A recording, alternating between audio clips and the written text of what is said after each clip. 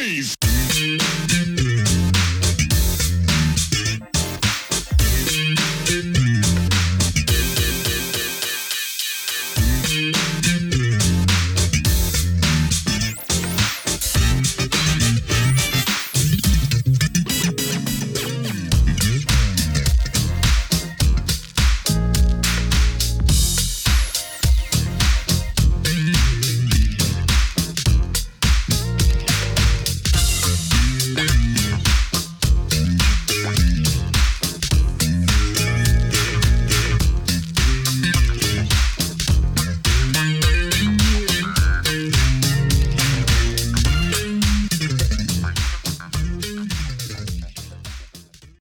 Hello and welcome to another edition of Truth and Rhythm, brought to you by FunkinStuff.net.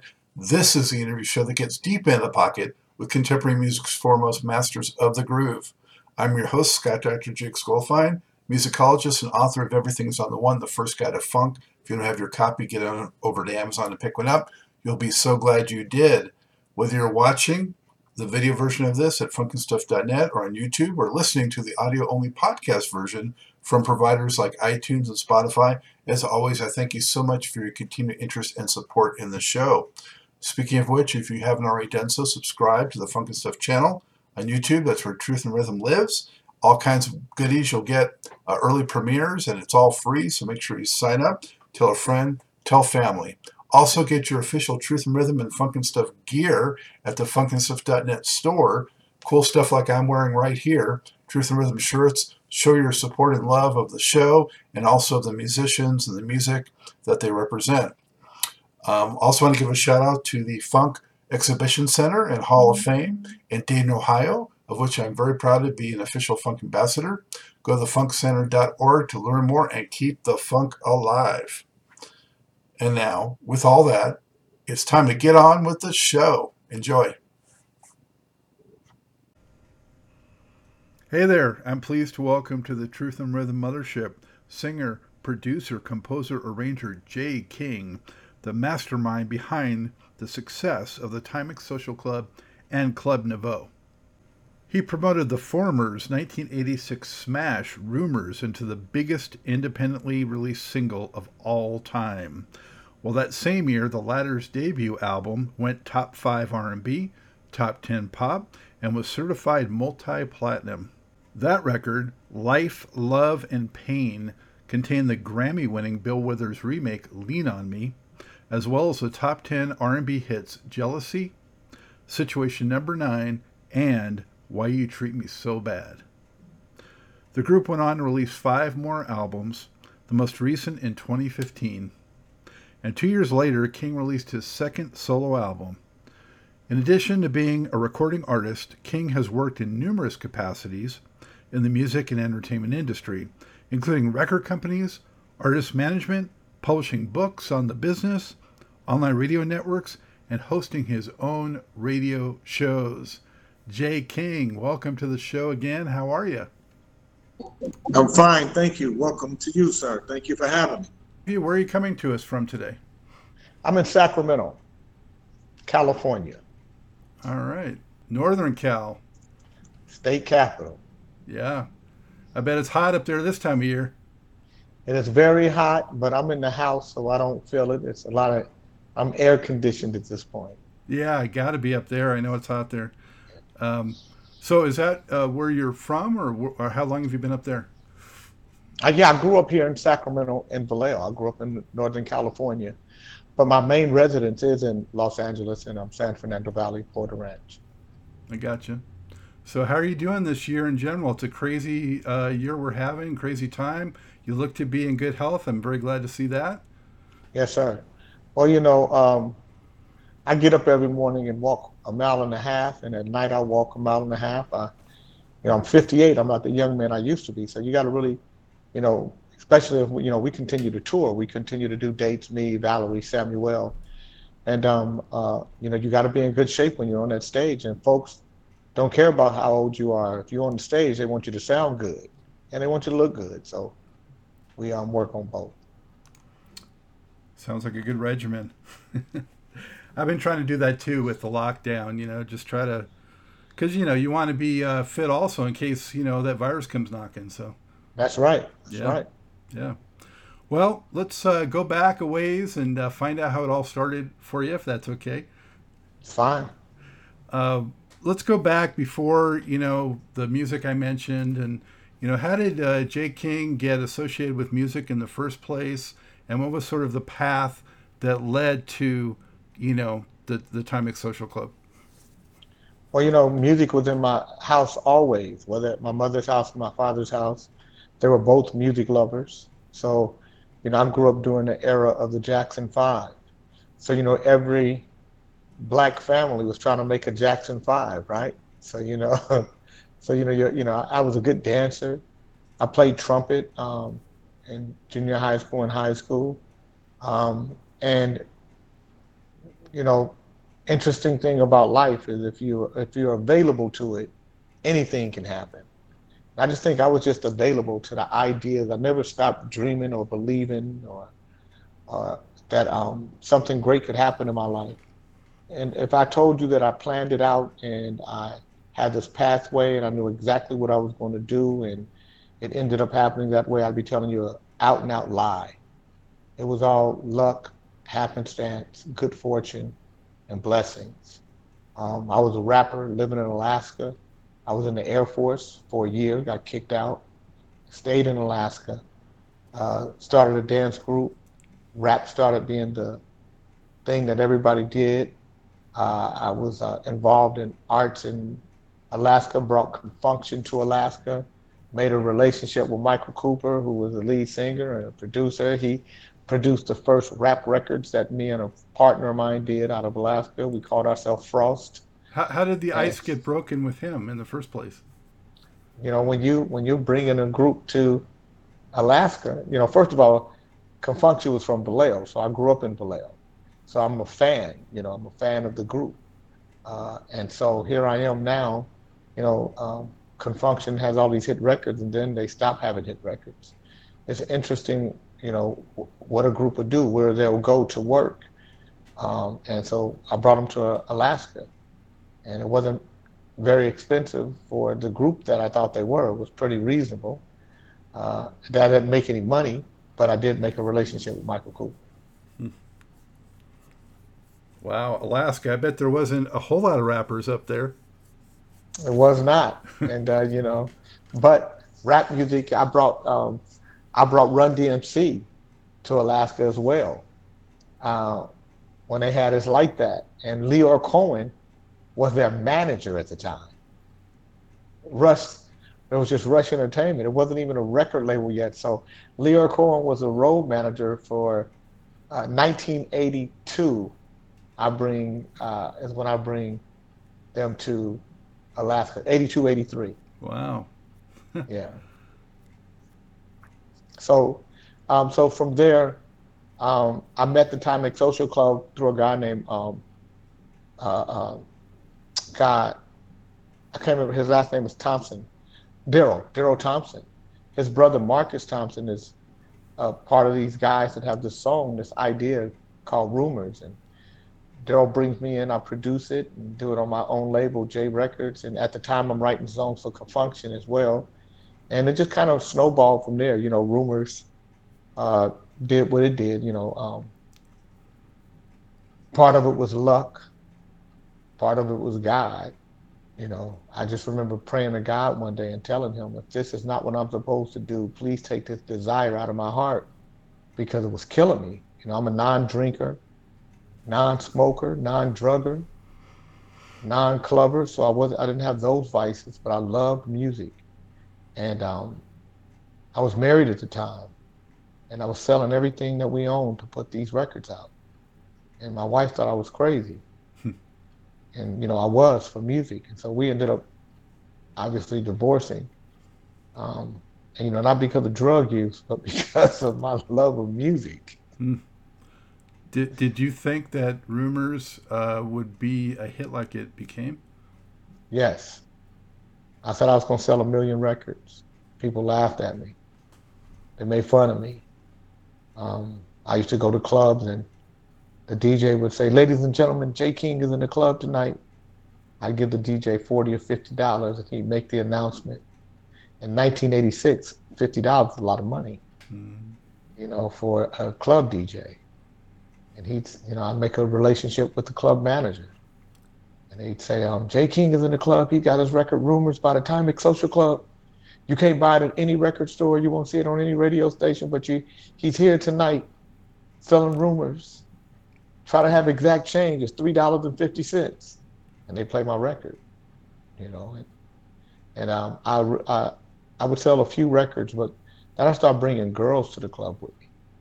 And then I'd sell a lot more records because girls, for some reason, sell records. Mm. And that's how I started. At that time, I was a DJ in Los Angeles, and I was part of the Resource Impact record pool. I And I remember Impact. remember, I remember that coming in. I'll never forget it. And how it took off, and playing it early on, and just watching its meteoric rise, because it was real grassroots, kind of low key at first, and then it kind of blew Yeah. up, is how I remember it. Yes, it did. It was, but I released it in February. So you all, by the time you guys are getting it, it's May, June, when you guys start to really make it happen. But if it ain't for the club DJ, it doesn't happen because radio wants it to. It happens because of folks like you. You all forced radio. We didn't have mix shows at that time. That was pre-mix shows. And I just remember being in Dallas, Texas, and I met a club jock who started playing it, and I had 1,100 records with me, and I sold them in 3 days. And Terry Avery, I came back to California with the money I had made, and Terry Avery, who was the program director at KKDA in Dallas, she said, "Is Jay King in?" Because I had my phone number on the back of the 12-inch. I said, "This is Jay King." She said, "This is Terry Avery from KKDA in Dallas. I want you to tell your friends to stop calling our radio station. We're going to play your record."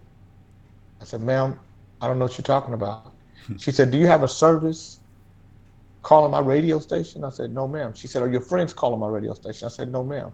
She said, "Where are you?" I said, "I'm in California." She said, "You don't have anybody calling my radio station?" I said, "No, ma'am."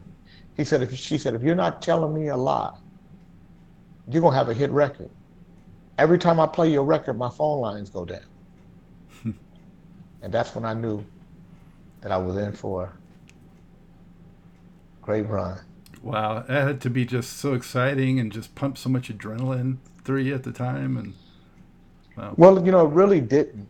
It was hard work.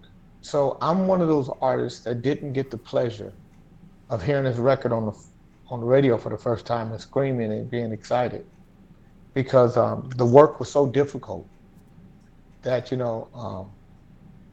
if I had to do it over again, I would rather be the artist that gets to enjoy hearing your record on the radio for the first time, because doing the work like that, it takes a lot of the love out of the business side. It was very, very hard work and uh, a lot of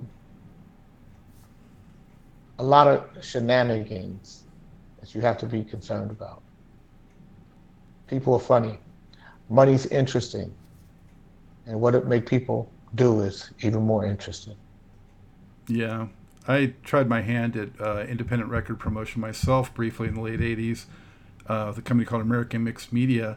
And so I kind of know it was hard, even though we got like, the local news to do an item on it because it was topical. It was touched on the theme of like, safe sex and that kind of thing. And it was such a, scare with AIDS back then and all that. But it was danceable. And we got on the news and did all these things. And it still, was such an uphill battle. It was amazing. Yeah. And so it's not music that makes a record hit. It's money. So you could have the greatest record in the world if you don't have any money. It doesn't matter. Um, and so that's the one part that I didn't like, and what part I don't like now. And I think I listen to music. I try to discover new artists because I love music. To this day I love music. I love all music. So I listen to everything. I discovered Anderson Paak because he was on Saturday Night Live one day, and I never heard of him. And he did this song called Tense, and I went and downloaded the album that night because I was asleep and I heard it. I just woke up, downloaded it. Then the next day I went and bought all of. I mean, not even the next day. It was a month or so later. I went and started buying all of his stuff and just fell in love with him. Um, Yeah, I like him Snow too. Allegra. Yeah, Snow Allegra. The same thing. I love the Lucky Day. So I think when you can discover music, it's wonderful. It's refreshing. With Rumors, though, that was with the involvement of Denzel Foster and Thomas McElroy, very talented guys. Um, Yes. what can you tell me about them and working with them? What were they like as talents and also guys? Well, what was great about me and Denny and Tommy and our partnership is that we all did something different. So a we were like a big puzzle together. Denny was really a groove master. He could really find a groove, and he always was interesting with drums. Tommy was the middle feel, all of that middle interest, very avant-garde was Thomas, and I was the melody and the lyric and and the song. So together had a great we had a great marriage of sorts, but I was only one boss, and so that's where and we were all young, and so as leadership, um, I think I didn't do a very good job at keeping us together, keeping the wolves out, because what happens is when you start having that kind of success, people always are pulling at somebody to try to separate you, and I wasn't versed enough in our business to understand that that's what it was. None of us were. I think as we look back now, we all kind of say, yeah, we should, number one, we should have stayed together. And number two, we should have been better prepared for the shark infested waters we were in. Yeah, But that's I love those guys, talented guys. You know, can't nothing I can say. It's why you don't see it unsung on Club Nouveau. There's no story. Me, Valerie, and Samuel continue to tour. We still love Benny and Tommy, and it would be a nothing burger. If you're looking for the controversy, it just wouldn't exist. yeah. No, well, here we're looking for the music and the stories about that, not the controversy. But tell me, Jay, about the transition from Timex Social Club to Club Nouveau. hmm So, you know, me, Denny, and Tommy were not guys who wanted to be in a band. So there was always just conflict for us in that respect. You're in a band because you have to be, not because you want to be, because the band that you were just working with has gone and signed a deal with someone else because, again, this is the inexperience of me, not understanding that you got to have a contract in place, that friendships don't matter, that people can say we're together, but it doesn't mean anything. Those type of things don't stand up in the court of law. Just because you fill out a the form for BMI to say that you're the publisher and they're the writers and you guys have this deal doesn't make it so if there's no contract. And so, because again, my neglect and ignorance as a business person, because again, we're new to this, these guys left us.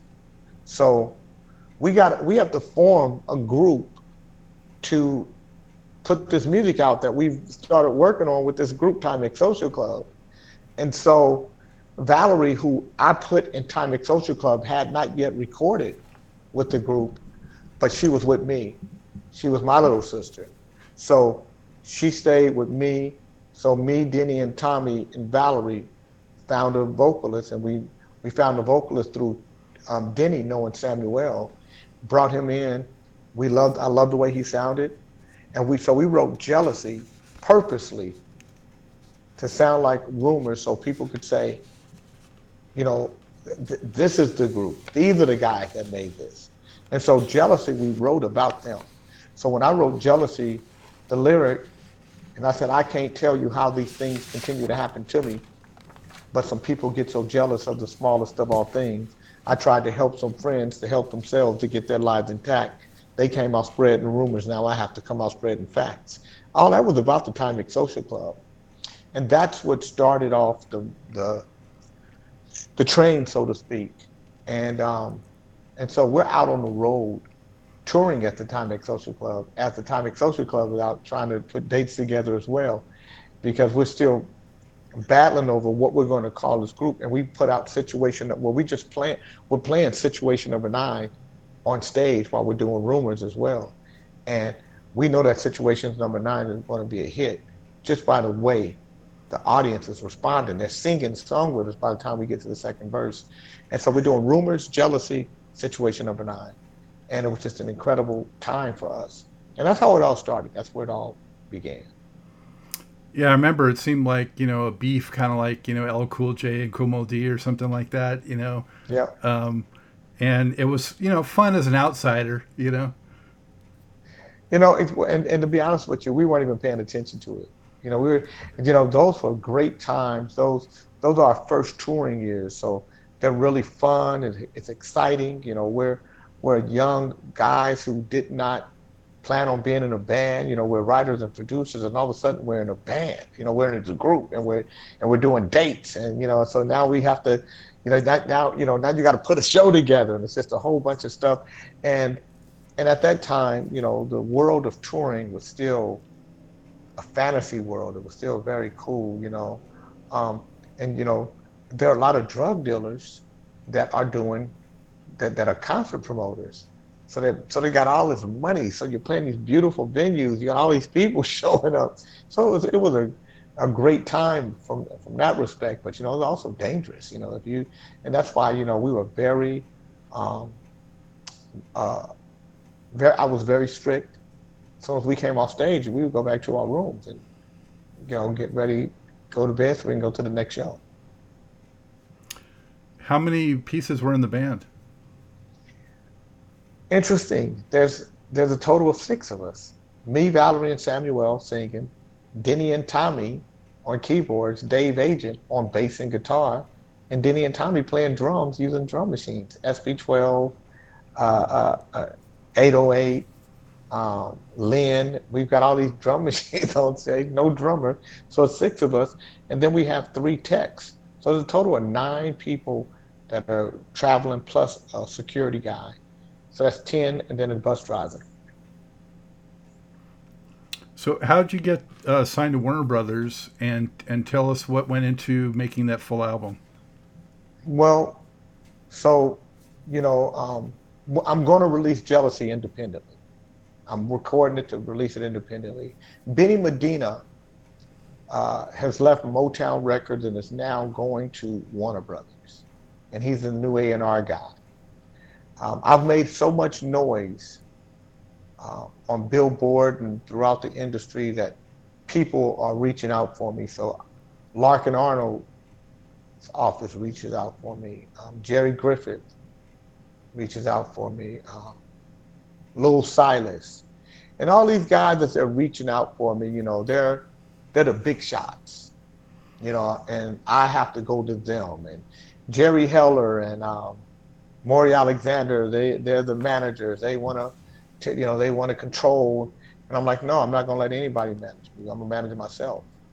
And so all these things are happening. And this guy named Benny Medina calls me and says, can I fly out to see you? So I'm in Alameda working on some other songs. And Benny Medina comes out to Alameda and he says, I want to sign you. But I heard you're not going to sign to a major. I said, I'm not. And he said, why? I said, because majors are full of shit. Nobody's, nobody's going to do right by the artist. And Benny said, if you sign to Warner Brothers and you bring me a hit record, I'll make sure it's a hit. I'll do everything I can. And he said, and I said, I want my own label. He said, you give me a hit record, you can have your own label. And that's how it started. Benny Medina really was a lot more inventive and a lot more convincing than the other guys. I mean, I later find out, Benny Medina is what I call a Hollywood friend. And so Hollywood friends are your friends as long as you're hot in Hollywood. When you're not hot in Hollywood, they're not necessarily your friends. It's just your Hollywood friend. But Benny was the reason why Club Nouveau was able to be successful. I have to give him a lot of credit. Hmm. So you already had a lot of tracks heading in. How did you finish it up? And um, you know, really, that was the first album that from A to Z you really were responsible for, right? Yeah, Yeah. yeah. And we pretty much we had 7 songs, and then we took Lean on Me and made the Pump It Up version to make it 8 songs. We pretty much knew what we were doing already, and we had it together. So it was just motion, just getting it done, and and Benny Medina helped us get it done. So Lean on Me was, but it wasn't the lead single, right? Those other ones were. So Lean on, so it was Jealousy, and then Situation Number 9. And then we actually Warner Brothers was calling us to start making the next album. We were going to start. We were at about 380,000 albums, and Warner was like, we'll get to the next album and and just keep the momentum going. But Lean on Me started on the pop side. Lean on Me, uh, Russ Russ Direct said this is a hit record, and they went after it on pop. So Lean on Me entered the pop charts at number 39 and the R&B charts at number 80 and became a massive hit. yeah, it was a sensation. It was incredible. Yeah. And that's what really took us through the stratosphere. How did your life change? Most substantially from that. Well, financial freedom, all of a sudden, you have a voice in an industry where, you were nobody, now you're somebody to everybody. I tell people all the time, I've never been high before, so I don't know what it feels like to be high, but if it feels anything like being successful, the ego is a mug. And when you have success like that and you're young, you can piss in the middle of the road and with your with everything out, and people are gonna say, "Oh, he's a genius." Nobody's gonna say, "Hey, you got everything out in the middle of the road." So it was just a great time. It was just incredible. It was magical. It was and it was at the golden age. It really was the golden age of recording. The last, to me, of the great years of what the recording business probably was. How many millions did the album and that single end up selling? In the United States, 2 million, 2.5 million, and then in the rest of the world, it did another 1.5 million. That single did 1.4 million, 1.5 million. It was a platinum single, a gold single, because back then you had to sell 2 million singles to be platinum. Yeah. It was a few years later. See, if when we first made records, all of our singles would have been gold. But because none of them sold more than 1 million, except Lean on Me, all of them sold 700, 800,000. Lean on Me was the only one sold 1 million. That's the only gold single we had. But it would have been platinum single had it been in the 90s business. So we sold a lot of records. How did you arrive at doing that song in the first place? And did you have to get rights from Bill Withers, or was he cognizant of it? Or When a song is recorded, once it's recorded, anybody can record it. You can't stop them. You just have to pay them a royalty based on today's rate. So if you did My Girl by The Temptations, it was recorded in the 60s. Publishing was only a penny back then. So if you record it today, you pay at the publishing rate of today. at the full rate. They're not going to give you a 3/4 rate or discount. They're going to make you pay at the full rate. So once a song is recorded, anybody can record it. You can't stop them. They just have to get a compulsory license to do it. Um, Denny, it was really Denny's idea to do the song, but we had to find the right way to do it, and that was the difficult part. Figuring out how to do it. What is the right rhythm? So that's where we had a issue. But once we found it, and you don't know if you got a hit record. You don't know what that is. We didn't know if any of this stuff would be a hit. We didn't know what would happen. We listened to a lot of music, and we were influenced by a lot of it, from the ABC band to Tears for Fears, and Rock Me Amadeus by Falco. I mean, we listened to a lot of different music, Denny and I. Did you ever get any feedback from Bill Withers? Absolutely, Bill.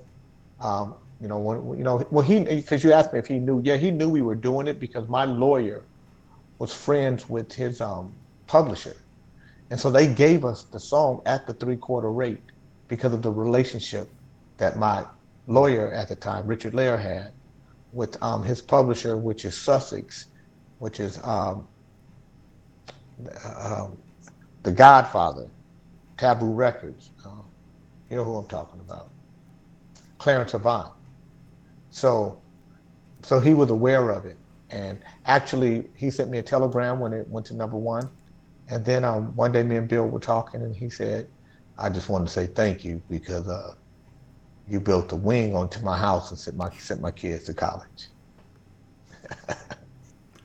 That's very cool. Especially, we just lost him not too long ago. So rest in peace, Bill Withers. Yes, he was a wonderful man. Wonderful, wonderful man. So you're going out on tour. You're doing TV shows. You did the Grammys. What was it like to win a Grammy? Well, what's interesting is the Grammy that we won was the year that R&B music wasn't broadcast live, so they just showed our picture. Yeah. And it was in New York. So that sucked, but it was great to win a Grammy. It was great. That's when to me, it really meant something. I'm not saying it doesn't mean anything now, and it's just not the same kind of thing. I mean? It's like, I don't know if Grammys have the same prestige. I don't know and I don't know if I'm saying that because I'm older and music has changed so much, and it's more about, computers and electronics than it is about, plasma and playing. I don't know if just the old dude talking now, but I love music that feel like something, that got a vibration on it, and that's got plasma running through it. So did you get to go to the event, or you just didn't go? Yeah, no, we went. Okay. We went to the Grammys. As a matter of fact, that's when I first met Little Richard, and he liked my dad. Told my dad he had big hands. Speaking of another legend we just recently lost. So being on Warner Brothers, did you get to meet any of their stars? Like, did you cross paths with Prince at all? You know what? Prince was very cool to me. Billy would always, whenever Prince played in town, they would also always make sure that we had tickets. That I had tickets. I never got a chance to meet Prince myself, but but everybody else, the Isleys, Ronald Isley was there at the time when I was there. George Harrison was there. I got a chance to meet George Harrison when he was there. Very cool, to meet one of the Beatles. Shaka Khan, Al Jarreau, George Clinton. I was in one of George's videos. So you got a chance to meet a little bit of everybody. Jimmy Jam and Terry Lewis. I went and hung out at those Burbank offices a few times. So, yeah, for Ronald Isley and for George Clinton and people like that, yeah. I used to go there all the time and just hang out and sit with Benny, go to the office, do whatever work I needed to do. They used to let me have an office, and I'd get in and out, It was cool. So you guys were like on sort of the leading edge of what eventually became called New Jack Swing. Yes. That blending of like hip hop elements and beats with R&B. Did you realize you were kind of at the forefront of a new sort of genre or subgenre at that time? Well, we knew that we were marrying old um, R&B ideas with new hip hop elements with the drums and stuff. And we used to say we were the last of the old school and the first of the new school. Mm-hmm. And we saw our counterparts to what we were doing as full force. They were doing on the East Coast, what we were doing on the West Coast. And, we were experimenting with drum machines and sounds and and just things that we, listening to pop records like the ABC band, tell me how to be a millionaire, and just listen to the drum beats and and just some of the keyboard patches they were using, you know, um, shout, shout, let it all out. Doom, doom, kaka, doom, doom, doom, ka, doom, doom, kaka, doom. So listening to that drum beat and incorporating that in Why You Treat Me So Bad. Not exactly the same, but a lot of similarity. So when you got to Why You Treat Me, doom, doom, doom, doom, ka, doom, doom, kaka, doom. Why you treat me so bad? And then pulling out and going to the 808 drum machine. So we knew we were doing some really interesting things with drums and, with technology. Yeah. Well, and those things made it very mix friendly too for the club jocks. So Yeah. yeah. Um, so the next record, Jay, came out '88. Listen to the Message. Yeah. Much more, very different. Much more, I would say, overall more ambitious. Trying to get certain messages across and things like that. What was going on with you and the group at that time? At this point, now I don't care about selling records. Now I want to say what I want to say. And that's all I'm going to do. I'm going to say, whether you like it or not, I'm going to start making message records. And I remember one day talking to Mo Austin. And Mo Austin's the chairman of the board of Warner Brothers. And Mo is, he calls me and he's telling me that I need to make another record like the first album. That he's just giving me his opinion. I think, he said, I know you have creative control, but, I think you should kind of stay in the formula of what you did the first album. And I said, why? And he said, because it worked. I said, I don't want to do anything that works. I want to say what I want to say. So we go back and forth a little bit. And I said, did you read my contract? And he said, yeah. I said, okay. So that was that. I made what I wanted to make. I said what I wanted to say. Sun City was a big deal for me, what was happening there. Um, and the part of it was selfishness on my part, because I never took into account Valerie or Samuel, what they would think, or anybody else. I just wanted to say what I wanted to say, and I felt like now I don't have to make a hit record. I already made one. Now I'm gonna say everything I want to say as a black man, as a revolutionary. And so, dancing to be free. Stop it now and look at me. You've chained me down. Let me be free. Took my life, broke my soul. My family's been bought and sold. Nelson Mandela has fought for me equality in society. Why is it that you bring us pain? America, you let remain. Bigotry is still intact, supporting it as a matter of fact. Open up so the world can see that we are dancing, dancing to be free. Dancing hard, can't you see I'm dancing now and to be free from bigotry, from hurt and pain, from the fact that slavery still remains. It was about South Africa. It was about, Nelson Mandela was still in prison, and here I am in the United States. I'm not free. I face the same racism and bigotries that Nelson Mandela faces every day. I'm not loved in this country.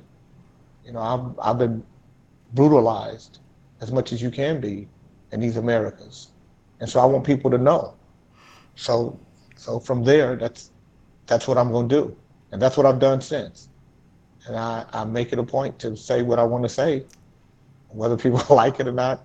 I'm not trying to make hit records. I made hit records. I can go work on those hit records, but I get to speak and say what I want to say the way I want to say it. Yeah. Well, when it gets embraced, it must be even more fulfilling. Um, Absolutely. you know. Yeah. But you know, and that is that's the risk you take. You know, because it has to be in order for it to be embraced, the record company has to embrace it. And so naturally, I'm battling with the chairman of the board of my record company. If the record don't take off on its own, there's not going to be a lot of support for that record, and it wasn't. But if you listen to Club Nouveau albums, you'll see that I never broke away from that, from the you know Under a Nouveau Groove. Listen to the message. I mean, Everything is Black, A New Beginning, the new album Consciousness. The next album is called The Gospel, which is really the truth, the good word. You know, it's not a gospel record, but it's called The Gospel, as in the truth of, of where we are. You know. I wanted to mention Jay on "Listen to the Message." That album, two of my favorites musically, at least, was "For the Love of Francis" and "Envious." Yeah. Um, Yeah. was Francis an actual person that? Francis was a guy named Tony Dwayne brought the concept to me, and I was watching a, um, a special on one of the late night news channels, and it was on prostitution. And this girl, she was a cheerleader. She was all American girl, and she got caught up in the life, and she went to Hollywood. She's from Middle America, Nebraska, someplace like that. Came to Hollywood to make her life, and and it didn't end up good for her. And at the end of the story, the reporter said, "If you could say anything to your daughter, what would you say to her?" And the mother looked right in the camera and she said, "Just come home. Come on home." And so I wrote, "Life started like any other girl. Folks thought she'd be the queen of the world. 15 years, 16 years thought she was grown. Packed all of her things and she left home. Put all her dreams in one suitcase. If she was looking for wrong, she was in the right place. A few years passed before it hit. Found face down in life's cold pit. For the love of a girl named Frances. Bad luck, no hope, lost chances. She left in the dead of a winter no one can quite remember. For the love of a girl named Frances. Took her life and did it in.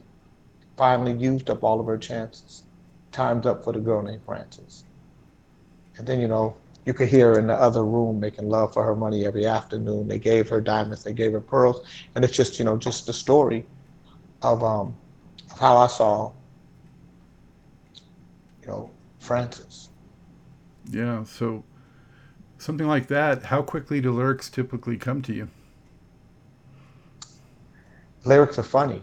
Right now I'm in the middle of writing a soulful bossa nova song for my bossa nova album. And but I'm the president of the California Black Chamber. And I do radio 5 days a week in the morning, and then I do an afternoon radio show from on Tuesdays, Wednesdays, and Thursdays. I sit on the police commission. And if you know anything about bossa nova music, it's beautiful. It's free. It's flowing. It's love. So you got to push through all the muck and the mire to get to it. So lyrics sometimes come if your life isn't cluttered up, if you don't have anything going on, then sometimes it takes a minute. During that time, those songs just came to me. It was just a powerful time for me, but it was because I was really, that's where I was. I was in that mode of saying something. Every record that I made, I wanted it to say something. Uh, and um, and it was also a time when me and Denny and Tommy were fighting, and that's where Envious comes from. Mm. Started out as friends. Now you say I did you wrong. I remember when we were both broke and friendship was so strong. Built our hopes and dreams and did what said could not be done. Now you're envious. The hate you own has got you on the run. You smile in my face like everything is oh so cool. I've been fair to you while in your hearts you've been oh so cruel. Family and friends blinded you to every fact. I was there for you and helped you get to where you're at. You're so envious, spreading rumors all the time. You're so envious, jealous in your heart and mind. You're so envious, always trying to make right wrong. You're so envious, you should have helped me write the song. You know, and it's just where I was with them. How'd they react at that time? Never. That's the thing I love most about Denny and Tommy is whatever they said, I'm sure they said in their circle, but nobody heard much about us because we didn't talk much about it. You know, I'm sure in our camps people had their say, but it was never. I'm sure they didn't like it, but I never heard much from them, and they never heard much from me. Hmm. Were you keeping a close eye on what they went on to with the other production success they had and things like that? Well, you can't help but keep a close eye because it's in front of your face. They had great success with In Vogue, but they also had great misses with every other record. So Well, their record, like I was surprised, flopped, but I thought it was a pretty strong record, actually. well, they had it wasn't just them. They had five records that flopped, five different other groups. But I could tell you where I thought they could have done better with songwriting. I think that's where they missed me. Where I could have helped them, crafting of the song, making sure the production is tight, staying out, not making it just about a groove. Sometimes then he gets so groove heavy that you miss the song in the production and making it, the flow from one thing to the next.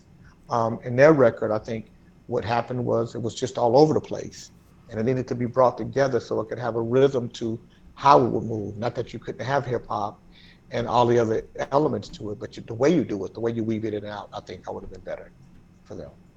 Yeah, I think they also, of course, Tony. Yeah, well, Tony was already. We were all working together, so Tony was gonna happen no matter what. It didn't have that. Denny and Tommy just had the deal, and they had the. It was their deal, and that's why after the first album they were out.